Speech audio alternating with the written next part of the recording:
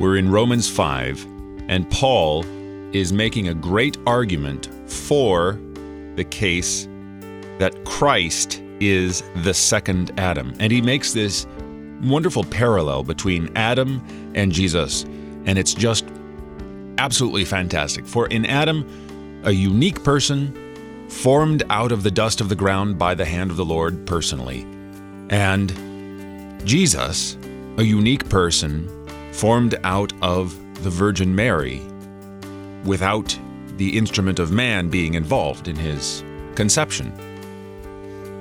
Adam and Jesus are like two mountain peaks.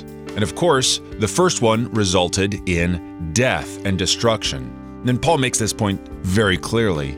Therefore, as one trespass led to condemnation for all men, one trespass condemns us all. Adam's sin damns us all. But, and here's the wonderful thing about Scripture, when you hear the word but, it's just so uplifting. It's so wonderful. The great fantastic, however, is this. Just as by the one man's disobedience, the many were made sinners, so by the one man's, Jesus's, obedience, the many will be made righteous. The first Adam brought death. The second and greater Adam, Jesus, brings life.